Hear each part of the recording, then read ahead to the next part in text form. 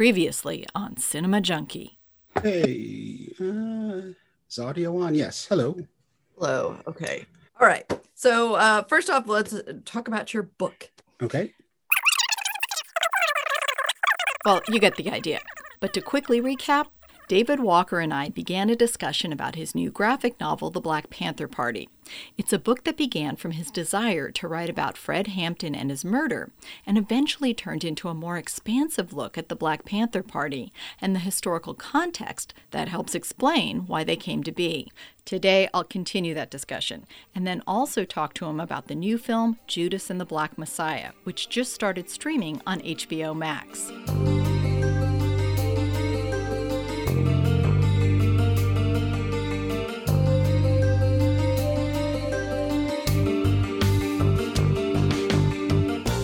Hi, I'm Beth Accomando, and this is listener-supported KPBS Cinema Junkie podcast.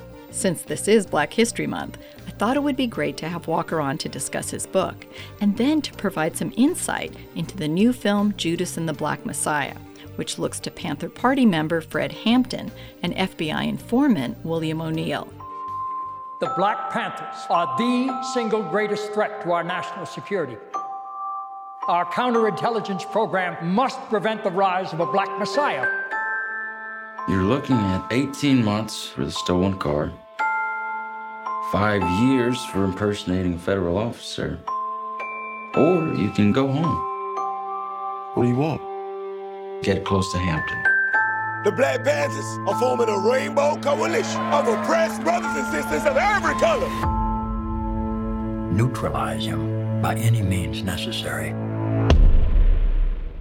I need to take one quick break, and then I'll be back with the rest of my interview with David Walker.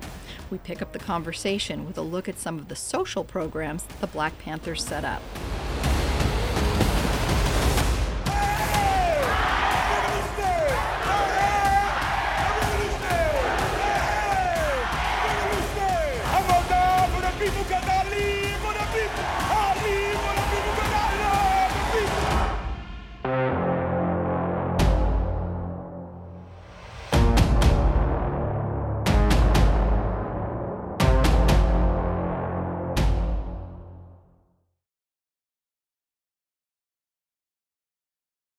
KPBS On Demand is supported by the Museum of Contemporary Art San Diego, offering visitors to the La Jolla campus special exhibitions, collection galleries, coastal vistas, seaside dining, and more. mcasd.org. As you mentioned, there's violence in this, and there's a lot of horrific things that are going on, but you also highlight some of the things about the Black Panthers that people may not be aware of or may not remember as well, things like the breakfast program and the newspapers they put out, and that also has a place in your book. Oh, yeah, because, like the breakfast program is honestly one of the most important things they did. And it's one of the main reasons the FBI went after them. So much vigor and so much ferocity. And it was because in J. Edgar Hoover's estimation, the breakfast program was a successful way to indoctrinate young Black folks into this militant mindset. And here's the thing. Because I've met some of these people, and they're my age, right? I have met people my age, a little bit older. And if the Black Panthers come up in conversation and they're from like Oakland or the Bay Area or Chicago or New York, they say, oh yeah, they fed me when I was a kid. There's an entire generation of Black folks and poor white folks and Puerto Rican folks too, and other people in this country who are fed by the Black Panther Party. And there's a whole generation of people that are the children of Panthers. And I think that that's really something that's crucial to remember and to talk about. They had their free breakfast program. They had health clinics when sickle cell anemia was reaching epidemic proportions in the Black community and mainstream healthcare was doing nothing about it. They started the first sickle cell anemia testing program in this country. They didn't bring acupuncture over to this country, obviously, but they were some of the first non-Chinese practitioners of acupuncture used to help with addiction problems. I try to be very clear about that. So acupuncture, which is used in a lot of substance abuse cases, that treatment plan was brought over from China by members of the Panthers. There's so many, and even when we look at the idea of community newspapers or podcasts now, or blogs, or the things that we've taken for granted in a lot of ways.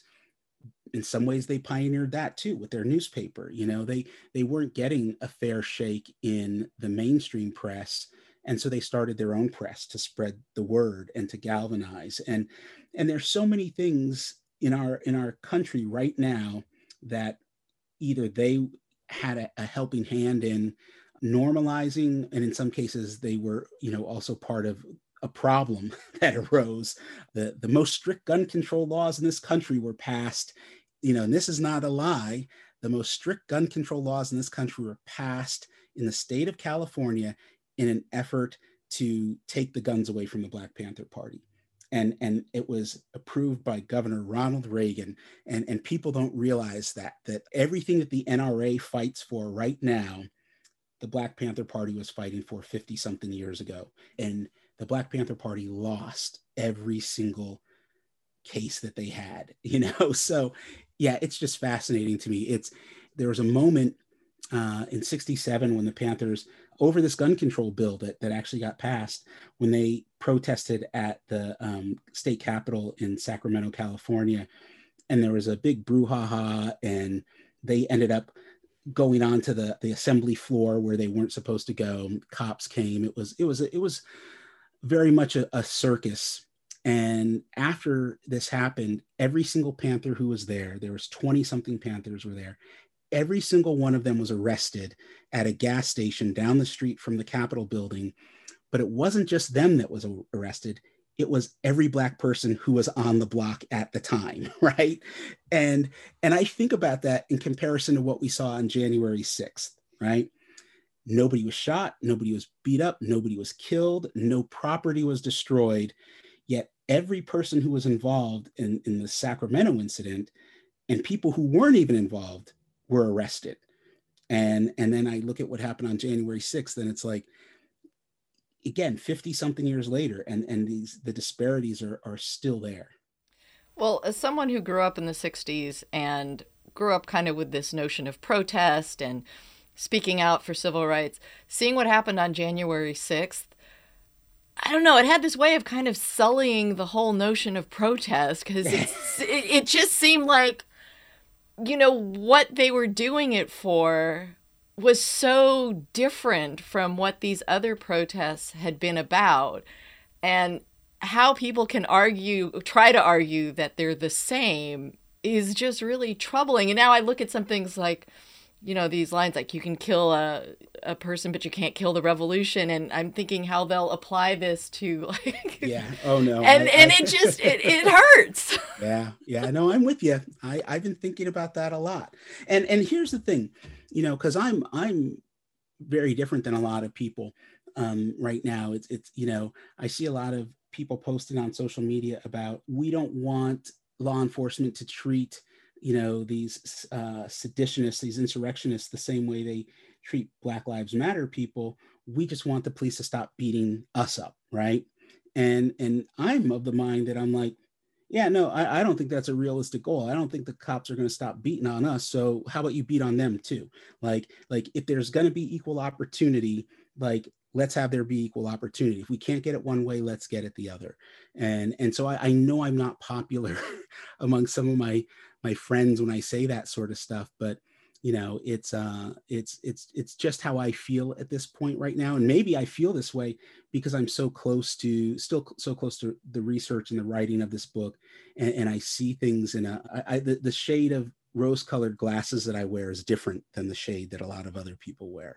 Well, reading this after January 6th, also what stood out to me is this sense that the Black Panthers looked to the laws that existed, looked to the Constitution, looked for things to say, like, we're not asking for a complete overthrow of the government. We just want the rights that we feel should be guaranteed to us. And these people on January 6th, I don't feel like most of them probably knew much about the Constitution, because they're trying to protest over a fair election. You know, Yeah. I mean, it was interesting to me how much value the Black Panthers put into the Constitution, which was interesting on a certain level. It really is interesting because everything they were asking for and everything they were trying to do, so much of it was based on what's already in the law books, what's already in the Constitution.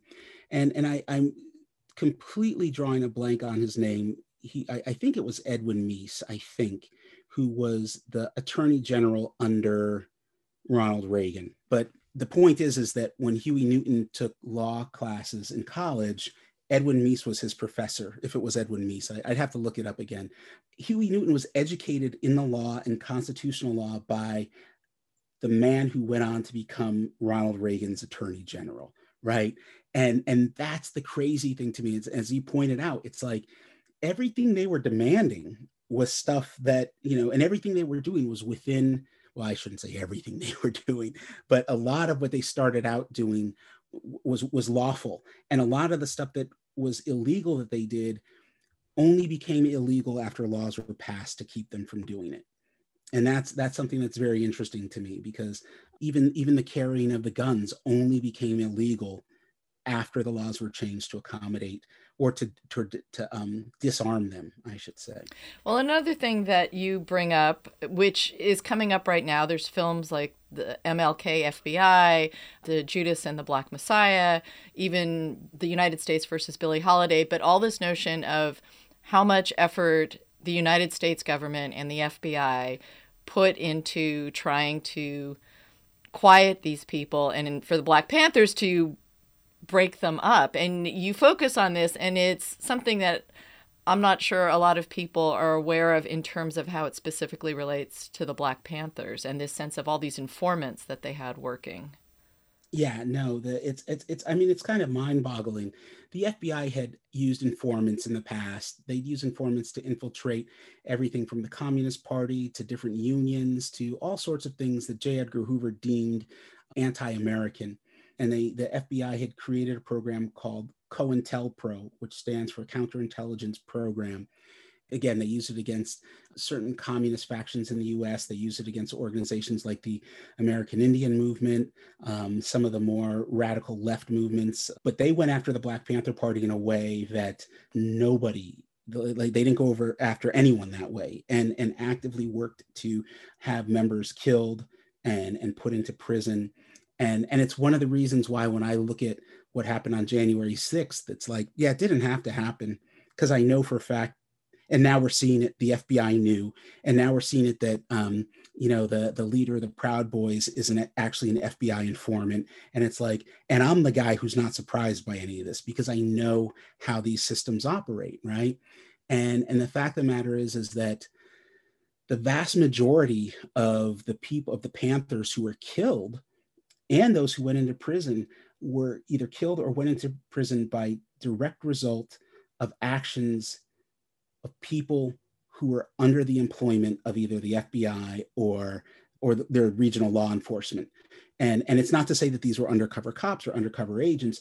These were, in the case of William O'Neill, who's in part responsible for the murder of Fred Hampton. William O'Neill was a convict who was, tried to get out of doing prison time by doing work for the FBI. I mean, that's what criminal informants always have been. The extent to which the FBI used informants against the Panthers is mind-boggling.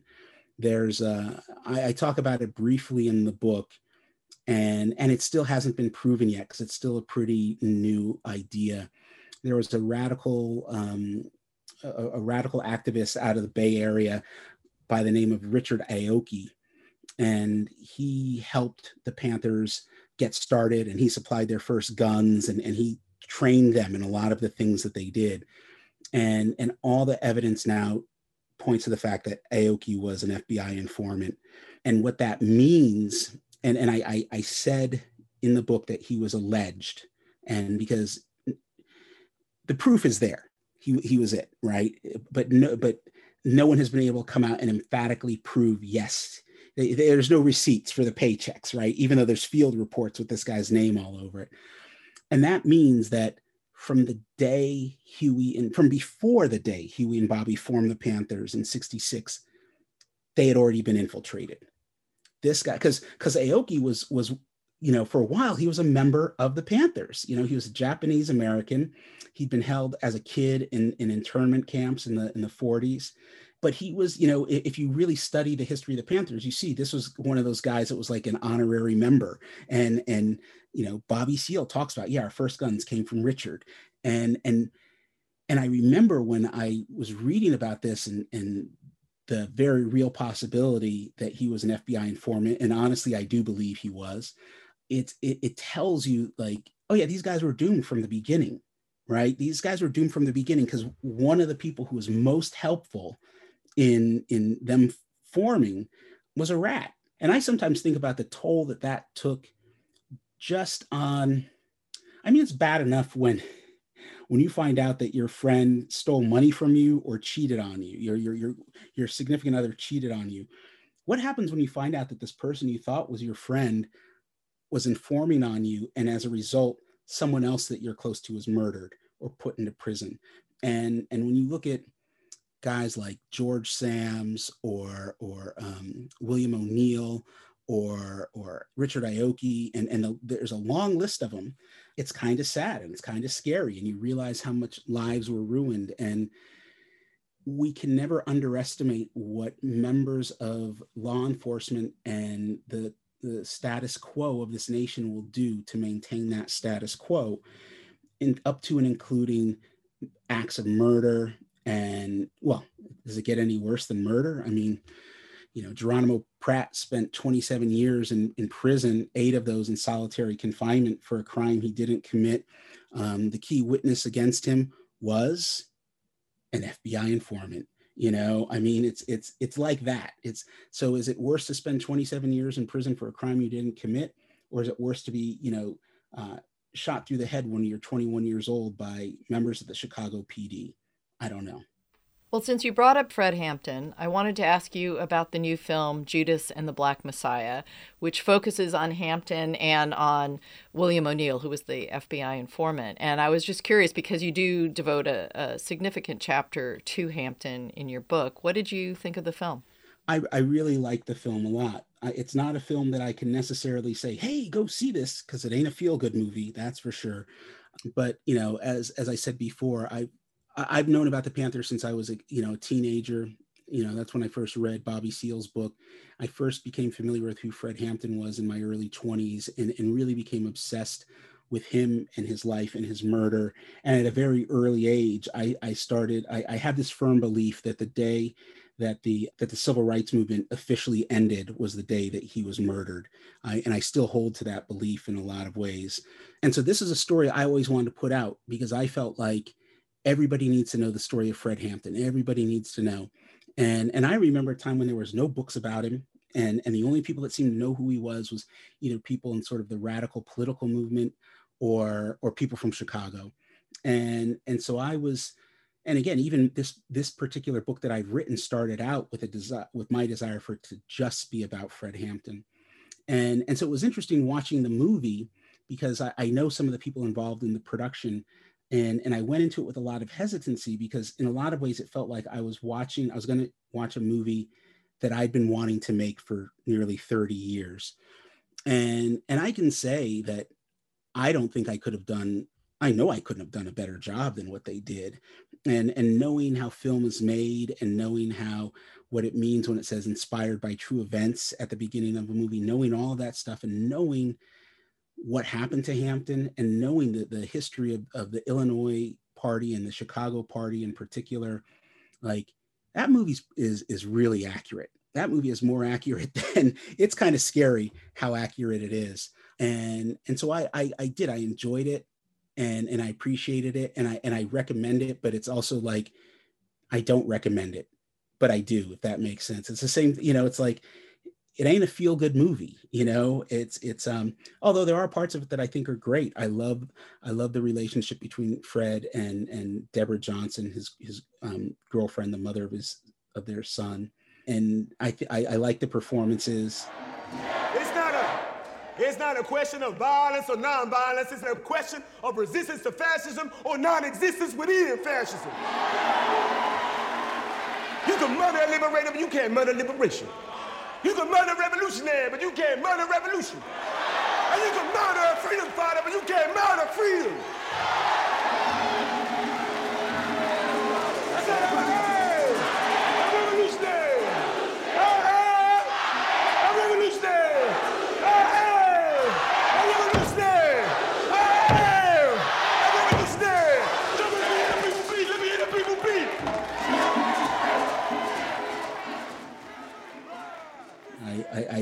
I thought it was interesting the way they humanized William O'Neill, and because I've been fascinated with him, like how does a person do what he did, right? And it wasn't just him. There's I've sort of become fascinated with the informant, the agent provocateur, and to the extent that I've thought about writing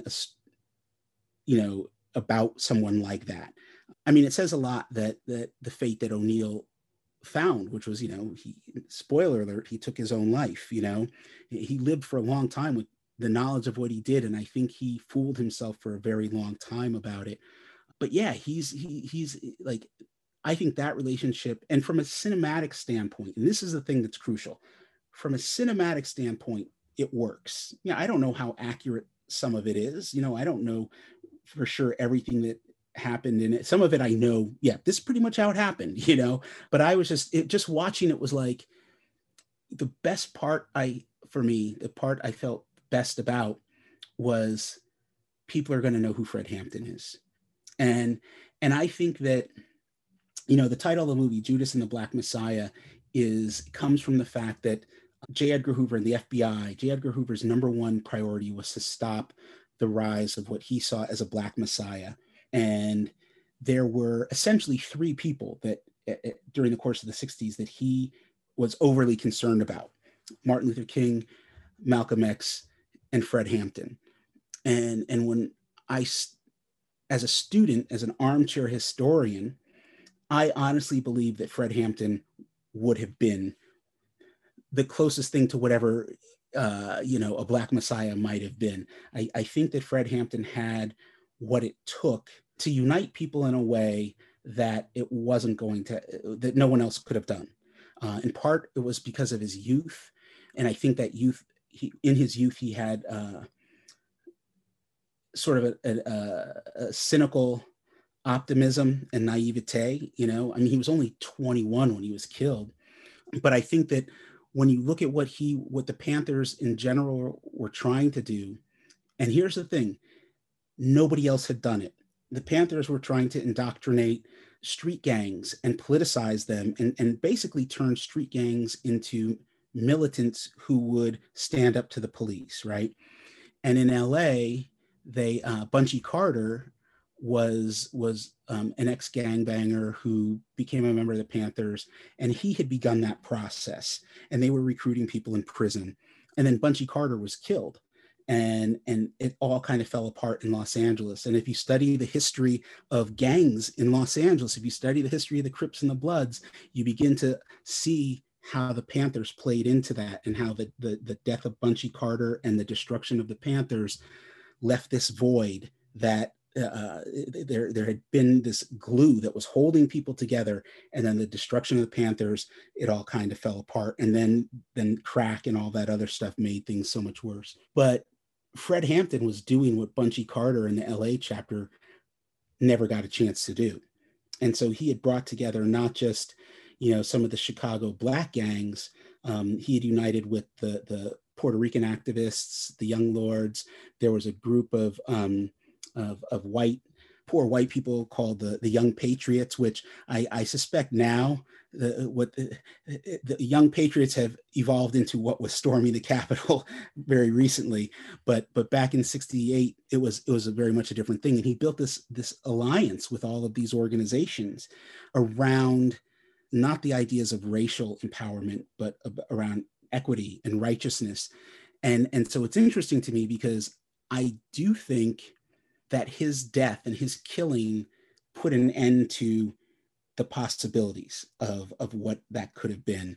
In a lot of ways, it's the reason why what we saw on the 6th was specifically almost exclusively white folks at the Capitol. And it was because with the death of Hampton and the destruction of the Panthers, it also created an opportunity to drive more rifts in between people based on race and class. And it's, this is the thing you pick apart when you're looking at history and you go, oh, okay, this thing happened here.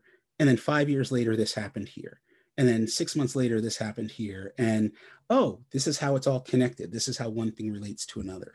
I think the thing that I wanted to see more in that film was a little more into what made Fred Hampton who he was, because it was amazing that he could walk into these meetings or go up to these gang members and say, like, here's this crazy idea. I want you guys to all, be working together. And that takes a lot to get people of that diverse a background or ideas to come together and form a coalition. And I kind of wanted a little more about what made this 20-year-old kid who he was. His high school activism and stuff like that, because he was an activist since he was a kid. And I think that again, going back to a cinematic standpoint, I think maybe they felt that gives him more of an enigmatic quality. Like, he's got this mysterious past, because the rest of his family isn't in the movie. We don't really see anything about his mother or the rest of his family. And I see that. Part of me feels like, I remember when Spike Lee's Malcolm X movie came out, and at the time people were just learning about Malcolm X for the first time, right? And so I feel like, okay, right now there's one good book about Fred Hampton out there, and that's called The Murder of Fred Hampton, and it was written by one of his lawyers. And and that book just came out within the last 10 years. So it's up until recently, there was very little about him that you could find.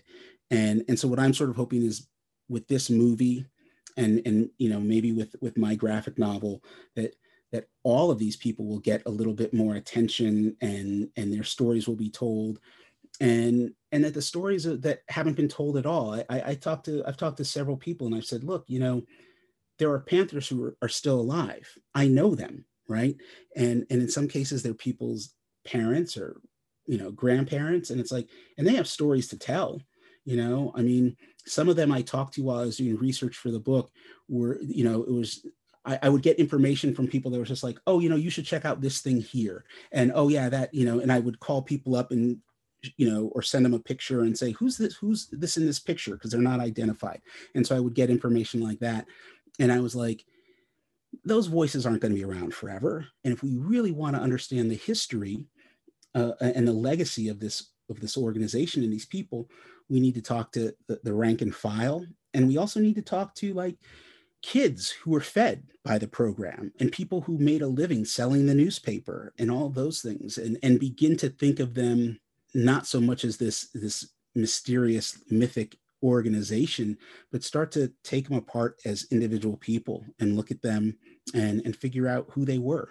We talk about how we need to remember history so we don't repeat, but what is it about remembering the Black Panthers that's important? What do you think is a key aspect of what they did, or what maybe they were on their way to doing, that we should remember now? Well, one of them is that, you have to look at the problem, and you have to try to figure out how can you work on the problem within the restraints that are imposed on you by law enforcement or whatever. And you have to not back down. But then there lies the problem, right? It's when I was in my 20s, my fascination with the Panthers was because I was in my 20s and I had that fire in my belly, and I wanted to go out and bust heads and make the world a better place. And now I worry about falling and breaking my hip. I've become older. I have some of the same concerns, but not the same fire. And I think that if we could find some of that passion and that desire to change and make the world a better place, but really, and this goes down to the myth of the Panthers, and it's the bad myth of the Panthers, is this idea that they didn't want to help. They only wanted to help Black people, or that they hated whitey. There's that sort of thing. And as an organization, no, that's not what they were about. It's how they've been sold to the public to a large extent. And I would like people to understand that the problems that they faced then, we still face now. And the reason we still face it now is because they, for a whole host of reasons, were not able to do anything about all of the problems that they faced. And the fact that we don't even understand them or their struggle means that we don't understand our struggle, right? If we don't understand the lengths, that's why I think that this, the movie, the Judas and the Black Messiah movie is important. If you don't understand what law enforcement will do to stop you, if they don't agree with you, you don't even have to be breaking the law. They just don't agree with you. Watch this movie and you're going to find out, and I should rephrase this, what they will do to you if you are a person of color, because again, I have yet to hear about any of the, whether it's, any of these militia organizations or these Proud Boys, where I haven't heard anything about any of them being drugged in the night and then shot through the head, and not to say that I want that. I really don't want that, but the extreme measures that were taken against the Black Panther Party, the American Indian Movement, and other organizations, all of which were fighting for the rights of non-white people. And we see a lot of this now within the LGBTQ community, the other, the people that are fighting for the other to prove our humanity. We're treated like we're monsters, as if we're like, it's a group of werewolves and vampires that are, and that's the thing, like you could have a werewolf's lives matter and people would probably respond to that better than they do Black Lives Matter. It's just, yeah. Anyway. All right. I want to thank you very much for talking about your new book. Thanks for having me on. I appreciate it. It's always good to talk to you.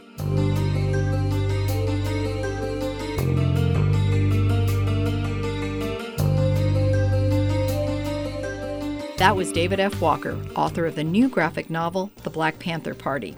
We also discussed the new film, Judas and the Black Messiah, which is currently streaming on HBO Max. I continue to celebrate Black History Month next week with Caroline Collins, as we look to a collection of films about Black people and place. Films like Eve's Bayou, Get Out, Sorry to Bother You, and Last Black Man in San Francisco. After that podcast, Cinema Junkie will be taking a brief break to retool and relaunch with something that I hope is even more addictive. During the break, we'll replay some of the most popular episodes to keep you entertained. And thank you very much for listening. So till our next Film Fix, I'm Beth Accomando, your resident cinema junkie.